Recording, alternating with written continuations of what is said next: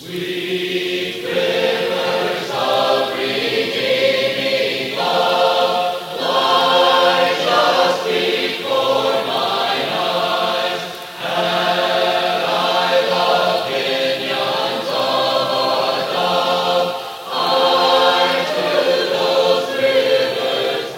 a great privilege to be here with you all this morning. You know, Elder Bloyd has joked with me before that I got the longest drive here, and I'm often one of the first here.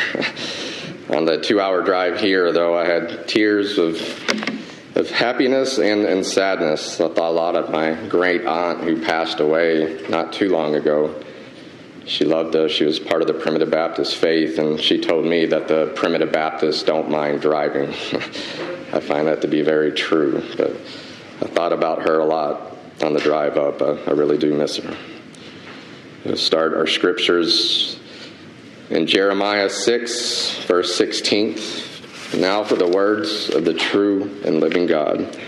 Thus saith the Lord, stand ye in the ways and see, and ask for the old paths, where is the good way, and walk therein, and ye shall find rest for your souls. It's been, I guess, about a year I've been back from Kuwait, one of my last military deployments or assignments overseas, and I longed for the old Baptist fellowship. I would often sit in an empty chapel and sing hymns and listening to different sermons. So I had a strong desire to walk in the old paths. The last time I was blessed to open here, open with the prodigal son. I kind of mentioned how I thought the parable was wrongly named. I would like to visit a different parable today. We are blessed by the translators, by the beautiful translation we have. Oftentimes you'll see this one called Parable of the Laborers. And I think it should be titled The Owner of the Vineyard. As I study different commentaries, I came across a quote by Spurgeon I would like to talk or mention briefly because it deals with this parable as well on unconditional election. A woman came up to Spurgeon and said, I cannot understand how God could hate Esau. Spurgeon's beautiful response said, I cannot understand why God should love Jacob. We are all sinners. And as we turn to this parable, it's in the Gospel of Matthew, chapter 20, starting with verse 1. For the kingdom of heaven is like unto a man that is a householder which went out early in the morning to hire laborers into his vineyard. And when he hath agreed with the laborers for a penny a day, he sent them into his vineyard.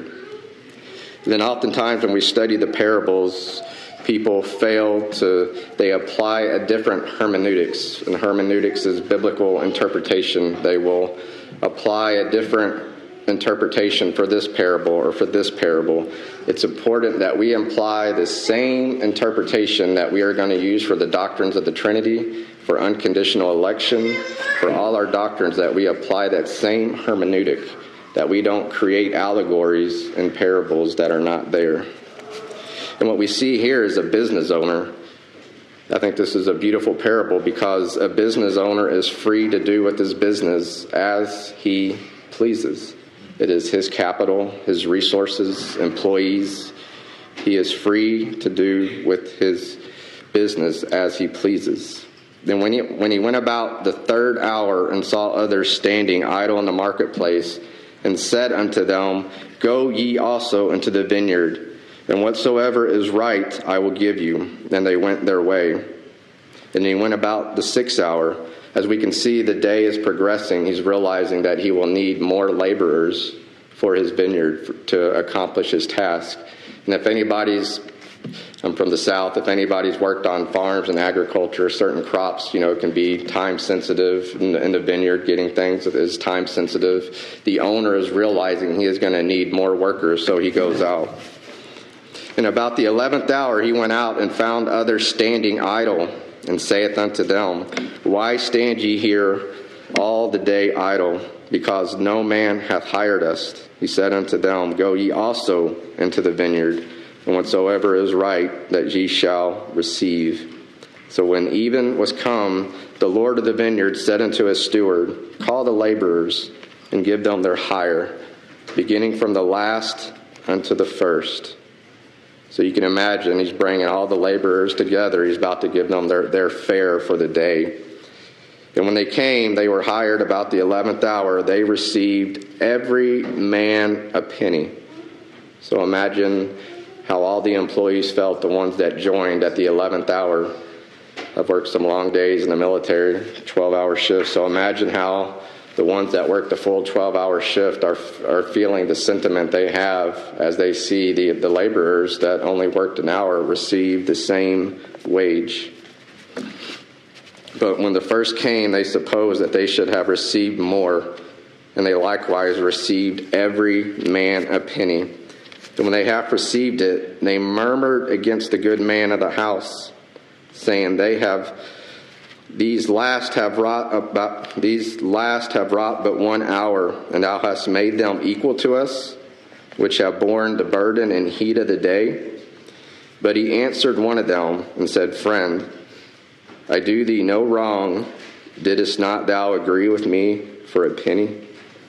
They feel there is some sort of injustice, that they are being treated unfairly. Take that thine is, and go thy way, and I will give unto this last, even as unto thee. Is it not lawful for me to do with what I will with mine own, and thine eye? Evil because I am good. So the last shall be first, and the first last. For many be called, but few are chosen. As we can see in this beautiful parable by our Lord and Savior Jesus Christ, no one in this parable received injustice. The last workers, they got grace. They got what they didn't deserve. The beginning workers received justice. They got what they deserved, what they agreed to. The only person that received injustice was the landowner for the slander that he received from the workers. And as I think about this response, I feel oftentimes when we preach on the sovereignty of God or unconditional election, people feel the need as if they have to rescue God. But my response is, our God is in the heavens and does whatever he pleases. Amen. Unconditional election. God has chosen to save a specific people. The first 39 books illustrate this, specific on who received his law, revelation, and word. I've had people say, well, Brother Chad, couldn't God come down and save every single person right now? Well, I said God has made particular promises in the Old Testament. God cannot go against his own attributes. God cannot lie. And the response, God is holy, holy, holy. People don't like that, though. They want a God that is trying to save everyone, that he is doing the best that he can, but ultimately he can fail to save. That is not the God of Scriptures. That is not the God that I worship. He shall bring forth his Son and shall call his name Jesus, and he shall save his people. Not make his people savable, but save his people. If there is one empty chair in heaven, God has failed, and that is not my Savior. That is not the God of the Bible. That is not the God of the Scriptures. Those who do not receive the electing grace of God do not receive injustice. They receive justice. God will be justified in all his acts, in all his deeds. When objections are raised, it shows that people truly do not understand the severity of their sins. There is none righteous, no, not one. There are no God seekers. Our tongue is an open grave. We are children of wrath. And my brothers and sisters, I'm quoting Scripture. This is about our true nature. We need a perfect Savior, and we have that in Jesus Christ. That people do not understand the severity, the need for a Savior. And oftentimes I've heard this failed Arminian analogy is that we are drowning, we're going down for the last time, and we are thrown a life raft, which is the gospel, which is God's saving grace. And we're going down, but it's up to us to grab it. But my brothers and sisters, dead men don't grab. We are dead in sin, spiritually dead. Dead men don't grab. And my response aligns with the Apostle Paul's, but who are you, O man, to answer back to God, that you expect God to come down from his throne and perform for you? I think of love and loss. I think of the beautiful hymn writer Fanny Crosby. We sing many of our beautiful hymns in church, many beautiful hymns. And if you do not know that she was not born blind, but became later blind in life. And one person said, I could not believe that God would take vision from such a gifted person. Fanny Crosby's response is so beautiful. She says, if I could have had it my way, I would have been born blind. So when I get to heaven, the first face I will see is when I am in the loving arms of my Savior, Jesus Christ. Thank you for your time and attention.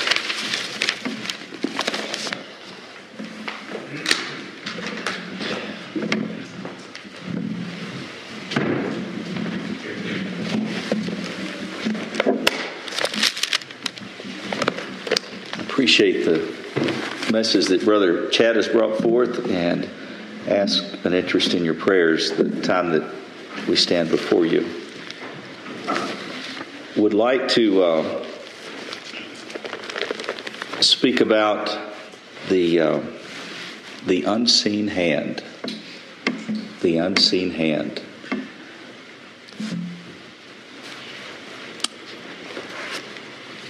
The last time I was here, I believe, was the first Sunday in of this month, and the second weekend I was at Salisbury at the Salisbury Church and had a really wonderful meeting with the little group of folks there.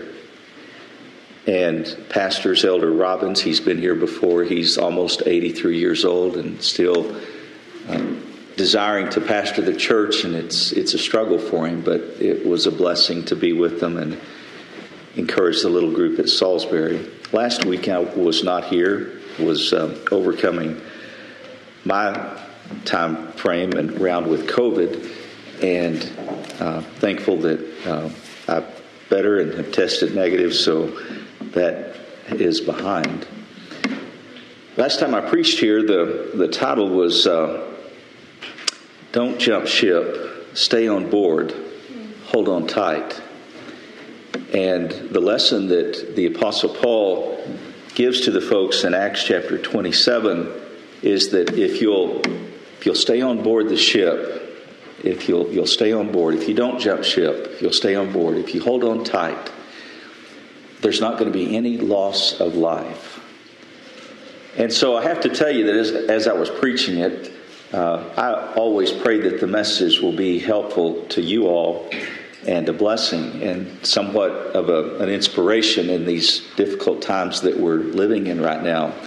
But I have to tell you that as I was preaching, I thought to myself, I wonder if this is meant for me. And later on, I realized that it was. I don't know if it's meant for anyone else here, but I know that it was meant for me. The road got pretty hard after that. As you know, that we're in the elder care business, assisted living. We were excited that residents could go home over the holidays and be with their family. Been some of them 2 years since they've been out, and we were excited. But as they began to come back, those that had gone out, they came back and they had contracted COVID.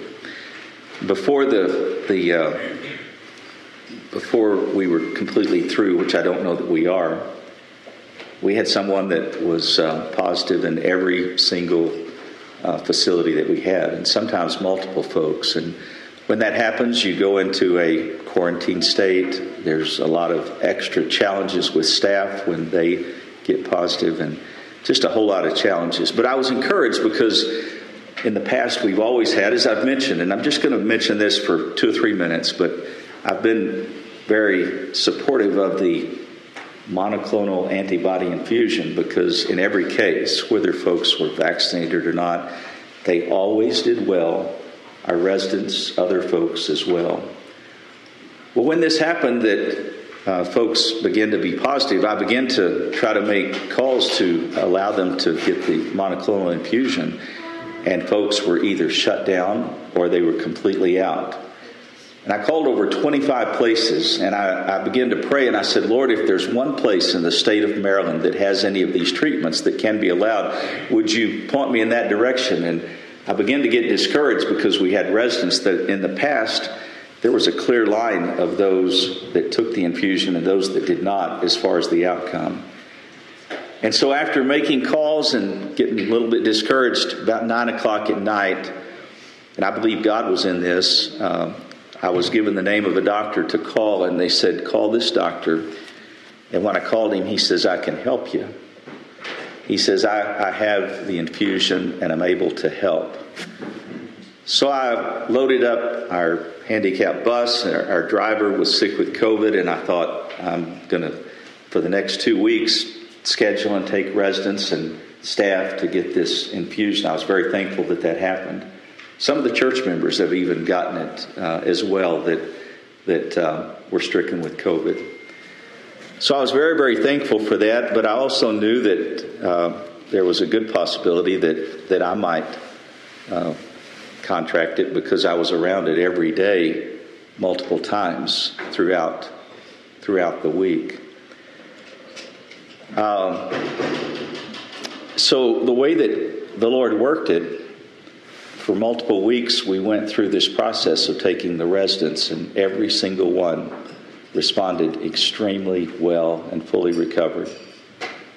When I was at the infusion center just outside Washington, some of folks went 2+ hours to get the infusion.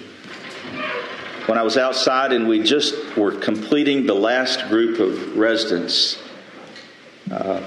I generally test on a weekly basis. I'd started feeling bad the day before and had gone and gotten my test. And as we were just about to finish this last batch, my test came across my phone that it was positive. I pretty well knew that I was because I had the symptoms that came along with it. And when I talked to the doctor, he said, go in right now. And within 15 minutes of getting my positive result, I was able to get the infusion, which was a great blessing. So I was thankful that God had blessed us to get everybody treated. And I was taking the last batch back and then went through this period myself of being sick for a little while, but I responded well to the infusion. And then just a few days after that, I got a phone call from my sister that she was having symptoms. I was more concerned about her, and I told the doctor, I said, we've tried for 2 years to protect my sister who has a rare autoimmune illness. And I was with her in Cleveland Clinic when the doctor told her, he said, you don't want to catch any variant of COVID. It'll be hard for you to get over. We were thankful that we were able to get her to the infusion center the next day. She's still overcoming it. It was harder for her than it was for me, but I went to the Eastern Shore and stayed close by her for several days, knowing that if it got into her lungs, it's like Elder Bradley's wife said, it's like super glue in your lungs that you can't get out. God has blessed her to respond well, and she's doing well. As I was driving the bus with sick residents coughing, with a nurse, with a manager, I couldn't help but think of the message that I brought about don't jump ship, stay on board and hold on tight, and there will be no loss of life. And there wasn't. And I give God the glory for that. So when I look back, I look at this and I say, the songwriter knew what he was talking about when he said, there is an unseen hand to me that leads through ways that I cannot see. While going through this world of woe, this hand still leads me as I go. I'm trusting to the unseen hand that guides me through this weary land. And some sweet day, I'll reach that strand, still guided by the unseen hand. There's a whole lot that's going on that we don't see. We focus oftentimes on what we can see, and we get discouraged about what we see. But there's a lot going on that we don't see, that God has working for our good. In 2 Kings chapter 6, there's an example right here of Elisha, that the king of Syria was sore troubled against Elisha, and he sent a host of chariots and horses to encompass around Elijah, and the servant came back to Elisha, and he said to him, this is in 2 Kings chapter 6, and he came back and he was extremely fearful, because what the servant saw was all of the horses and chariots of the enemy, and that's all he could see. What Elisha knew, and what God blessed Elisha to see, was what was going on behind the scenes. And so the servant came, and the servant, with the knowledge that he had, with what he saw, he was extremely fearful. And so Elisha says, he talks to God. It says, therefore sent he, this is talking about the king of Syria, horses and chariots and a great host. And they came by night, and they circled the city. And when the servant, the man of God, was risen early and had gone forth, behold, an host compassed the city, both horses and chariots, with his servants, and said unto him, alas, my master, how shall we do? Or what shall we do? It looks like that the enemy is stronger than we are. It looks like the enemy is all around us. It looks like that from what we see, there's not a way out. There's no way of anything being better. And so this servant was overcome with fear. And I tell you that that's many of the tactics that folks use today are fear tactics. But look at what Elisha said. And he answered, Elisha answered, and he said, fear not, for they that be with us are more than they that be with them. So there's some really good points that Elisha is telling right here that are good for us to hold on to as well. First of all, he says, don't fear.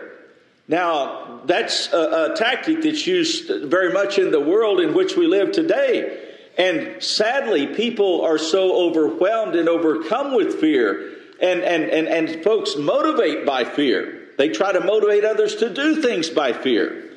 Right here, Elisha comes to the servant, and he tells the servant, he says, don't be overcome with fear. He says, those that are for us are more than those that are against us. Can I tell you that in the day in which we live, we may look around us and things may look discouraging and dismal and dark, and we may become overwhelmed and despondent. But the good news is there's more, not just a few more, but there's a whole lot more for us than those that are against us. God has a host in heaven that's for us. God himself is for us. And he does things for our good and for his glory. And he says there's more for us than are against us. And look what Elisha said. Elijah prayed and said, Lord, I pray thee, open his eyes that he may see. And the Lord opened the eyes of the young man, and he saw, and this is what he saw. And he saw, and he said, and behold, the mountain was full of horses and chariots of fire round about Elisha. And God ended up taking care of Elisha. But Elisha prayed that the eyes of the young man would be opened. And you know, that would help us in dealing with the struggles and challenges that we have if we not focus on what we see, but focus on what we know, that God is taking care of us, and there's more that are for us than there is that are against us. Now, let's go to Psalm chapter 139. Psalm 139.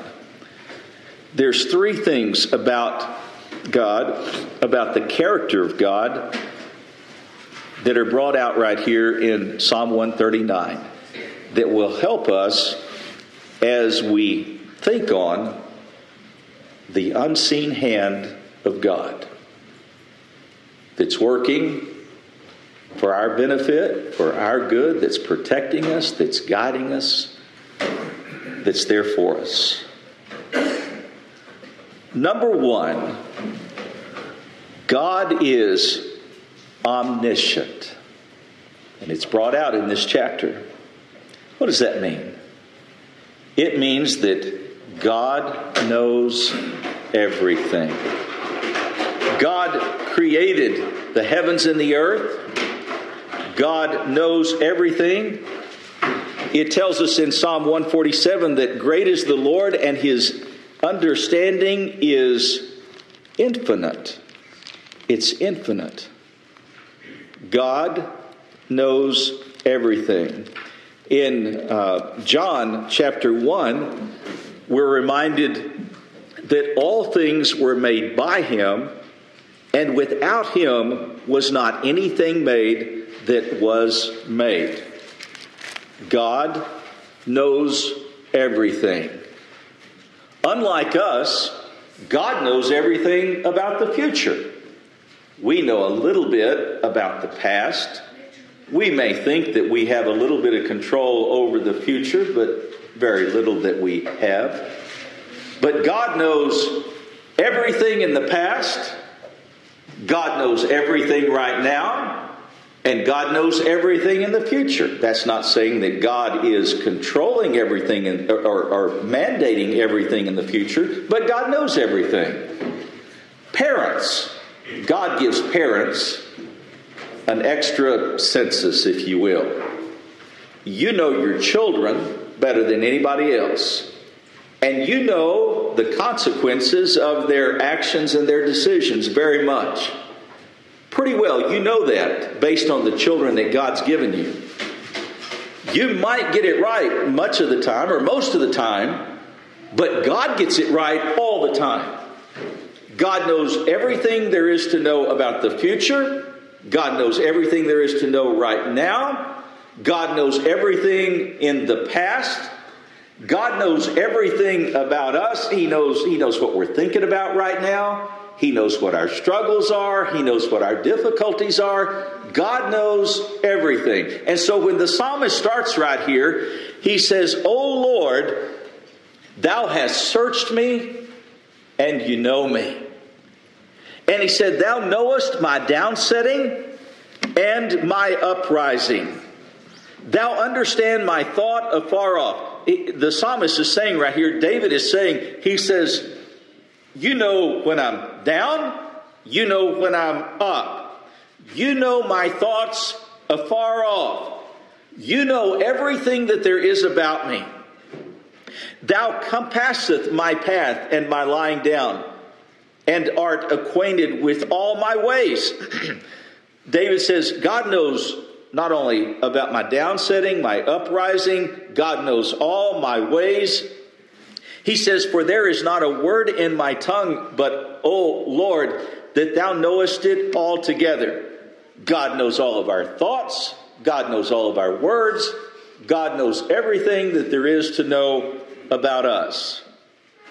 He says, there's not a word in my tongue, but Lord, thou knowest it altogether. Thou hast beset me behind and before, and hast laid thine hand upon me. And then David says, such knowledge is too wonderful for me. It is high.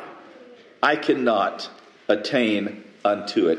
It's hard for me to fathom and imagine the knowledge, the vastness of the knowledge that God has. God is omniscient. God knows everything. The next one, God is omnipresent. What does that mean? That means that God is everywhere. God is everywhere. He's nowhere absent. If you go over to John, you can read the story about Lazarus and Mary and Martha. And as Lazarus died, and Jesus Christ knew exactly what was happening. It wasn't a surprise to Jesus Christ. And he actually delayed his journey to them. It says he delayed his journey. I believe it was a couple of days that he delayed his journey. And so Martha comes to him as Lazarus has died. And Martha comes to him and greets him outside and says to him, she says, if you had been here, my brother wouldn't have died. Martha comes to him and tells that. And then when Mary sees Jesus, Mary says exactly the same thing. Lord, if you just made it in time, my brother wouldn't have died.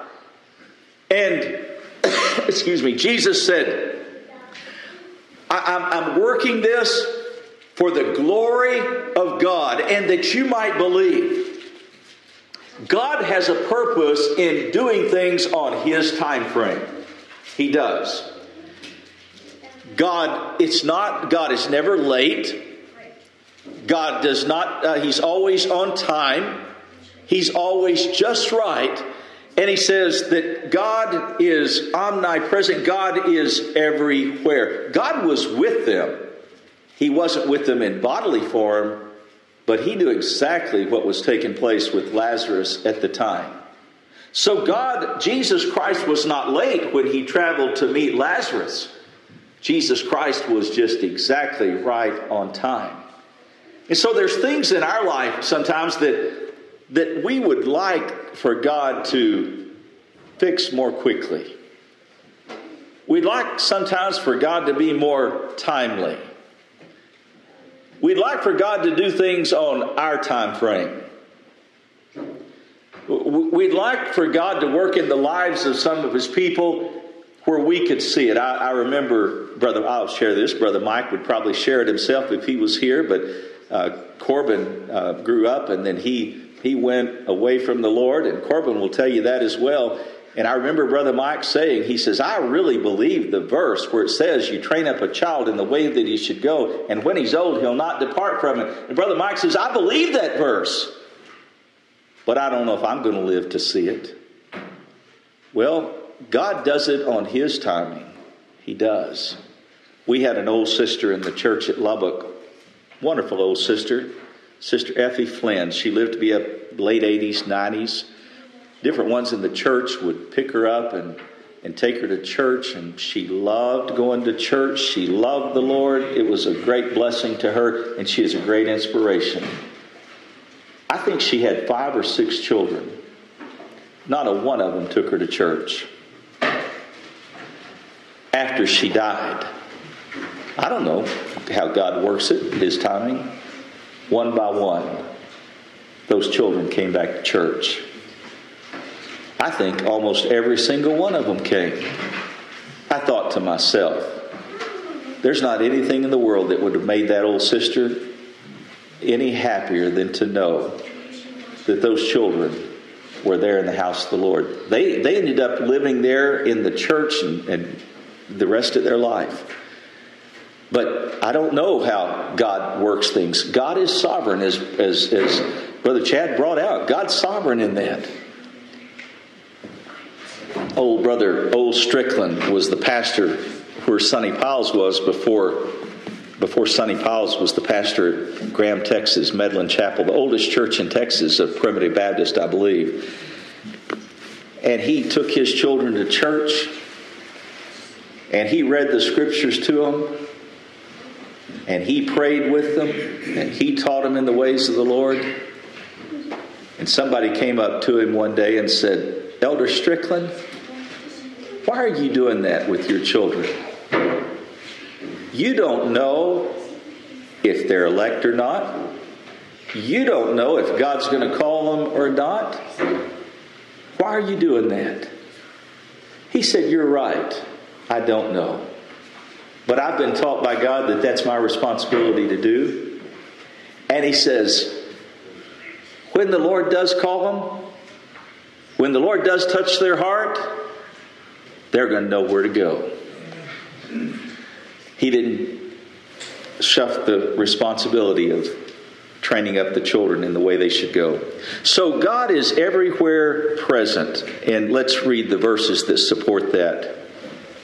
David says, "Where shall I go from thy spirit? Or whither shall I flee from thy presence? If I ascend into heaven," he says, "thou art there." David is giving the comparison right here. He said, God is with me everywhere. "If I ascend into heaven, thou art there. If I make my bed in hell, behold, thou art there. If I take the wings of the morning and dwell in the uttermost parts of the sea, even there shall thy hand lead me, and thy right hand shall hold me. If I say, surely the darkness shall cover me, even the night light shall be about me. Yea, the darkness hideth not from thee, but the night shineth as day, and the darkness and the light both are alike unto thee." David is saying that no matter where I am, God is there. No matter whether I'm up on the mountaintop, no matter whether I'm in the valley, no matter whether I'm far away from my people or I'm right there in the house of God, God is there. He's there with me. God is omnipresent, meaning God is everywhere present. The next one I like that's brought out in this chapter is that God is omnipotent. What does that mean? God has all power. Appreciated what Brother Chad brought forth about God's not trying to do anything. God's not trying to save a people.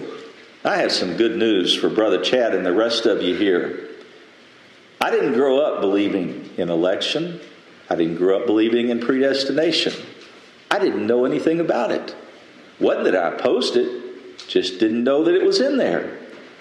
And as a 15-year-old young man, it was brought to my attention that God is sovereign. God is sovereign in who He chooses and how He chooses. He's got a big family. And it's not based upon our decision, but it's based upon God's decision, God's choosing. And when I first heard it, I didn't readily embrace it.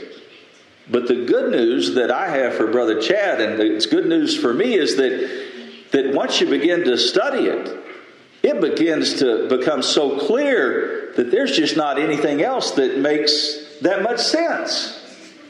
It's to me just as clear as 2 and 2 is 4. But God has to tender our hearts and open our eyes to have an understanding of who He is and who we are. It helps a whole lot if we just simply understand who we are. Brother Chad brought that out. We're just simply depraved sinners, that we're not worthy. And if we ever can understand what our position is, we don't have a problem understanding election, because it's like you said, why would God not love Esau? It was why in the world would God love Jacob?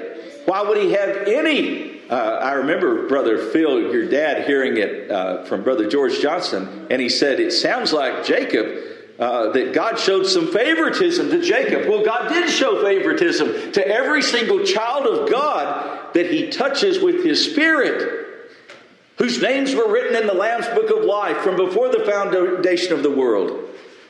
God had favor upon them, not because they were favorable, but because he was a righteous and holy God, and he shed his love upon us. Not because we're so lovable in spite of us. Let's look at this. God is all powerful. Matthew chapter 28, verse 18, Christ himself declares, all power is given unto me in heaven and in earth. So let's look at some verses here that support that God is all powerful.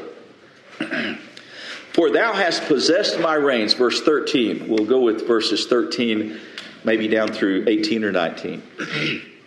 For thou hast possessed my reins, that thou hast covered me in my mother's womb. I will praise thee, for I am fearfully and wonderfully made. Marvelous are thy works, and that my soul knoweth right well. Now I want to tell you, I think this is a good place to put it in right here. You were precious in the sight of God even before you were born in this earth. And this verse right here supports that. God knew you, and you were precious in his sight. You didn't become precious when you accepted him. You didn't become precious when you were born.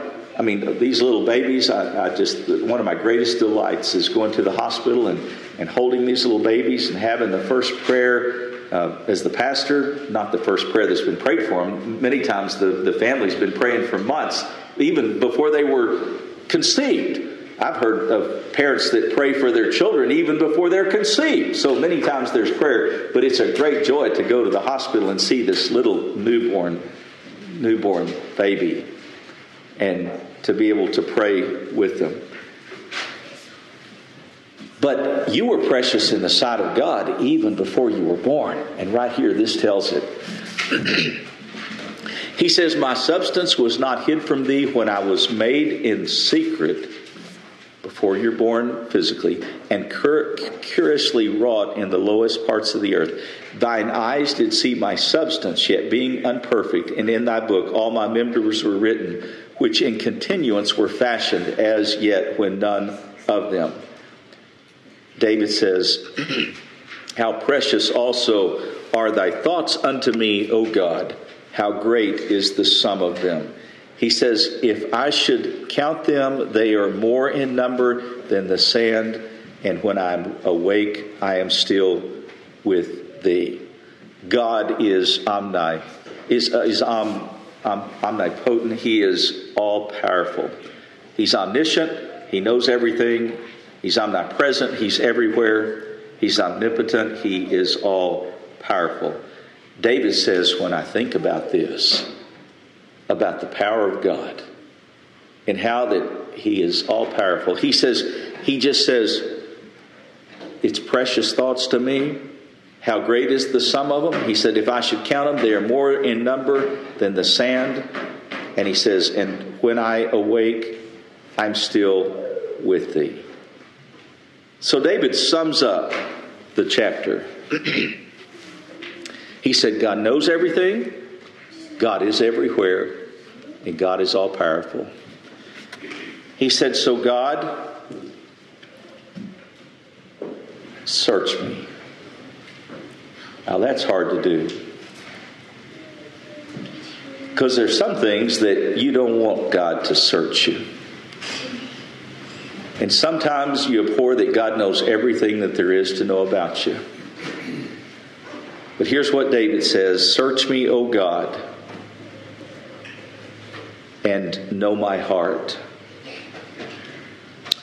And he says, and know my thoughts. And he says, and see if there be any wicked way in me, and lead me in the way everlasting. David said, God, you know everything there is to know. You have all power. You're everywhere present. I want you to search my life I want you to reveal it to me. Bless me with a heart to repent, and bless me to have a relationship with you. We're not talking about securing your home in heaven. You're already heaven bound. We're talking about the relationship that we have with God right here. Not concerned about somebody else. It's between ourselves and God. God, who knows everything, is everywhere, and has all power. That's truly the unseen hand that leads us in ways that we cannot see, that guides us through this weary world. And some sweet day we'll reach that land, still guided by God's unseen hand. God bless you.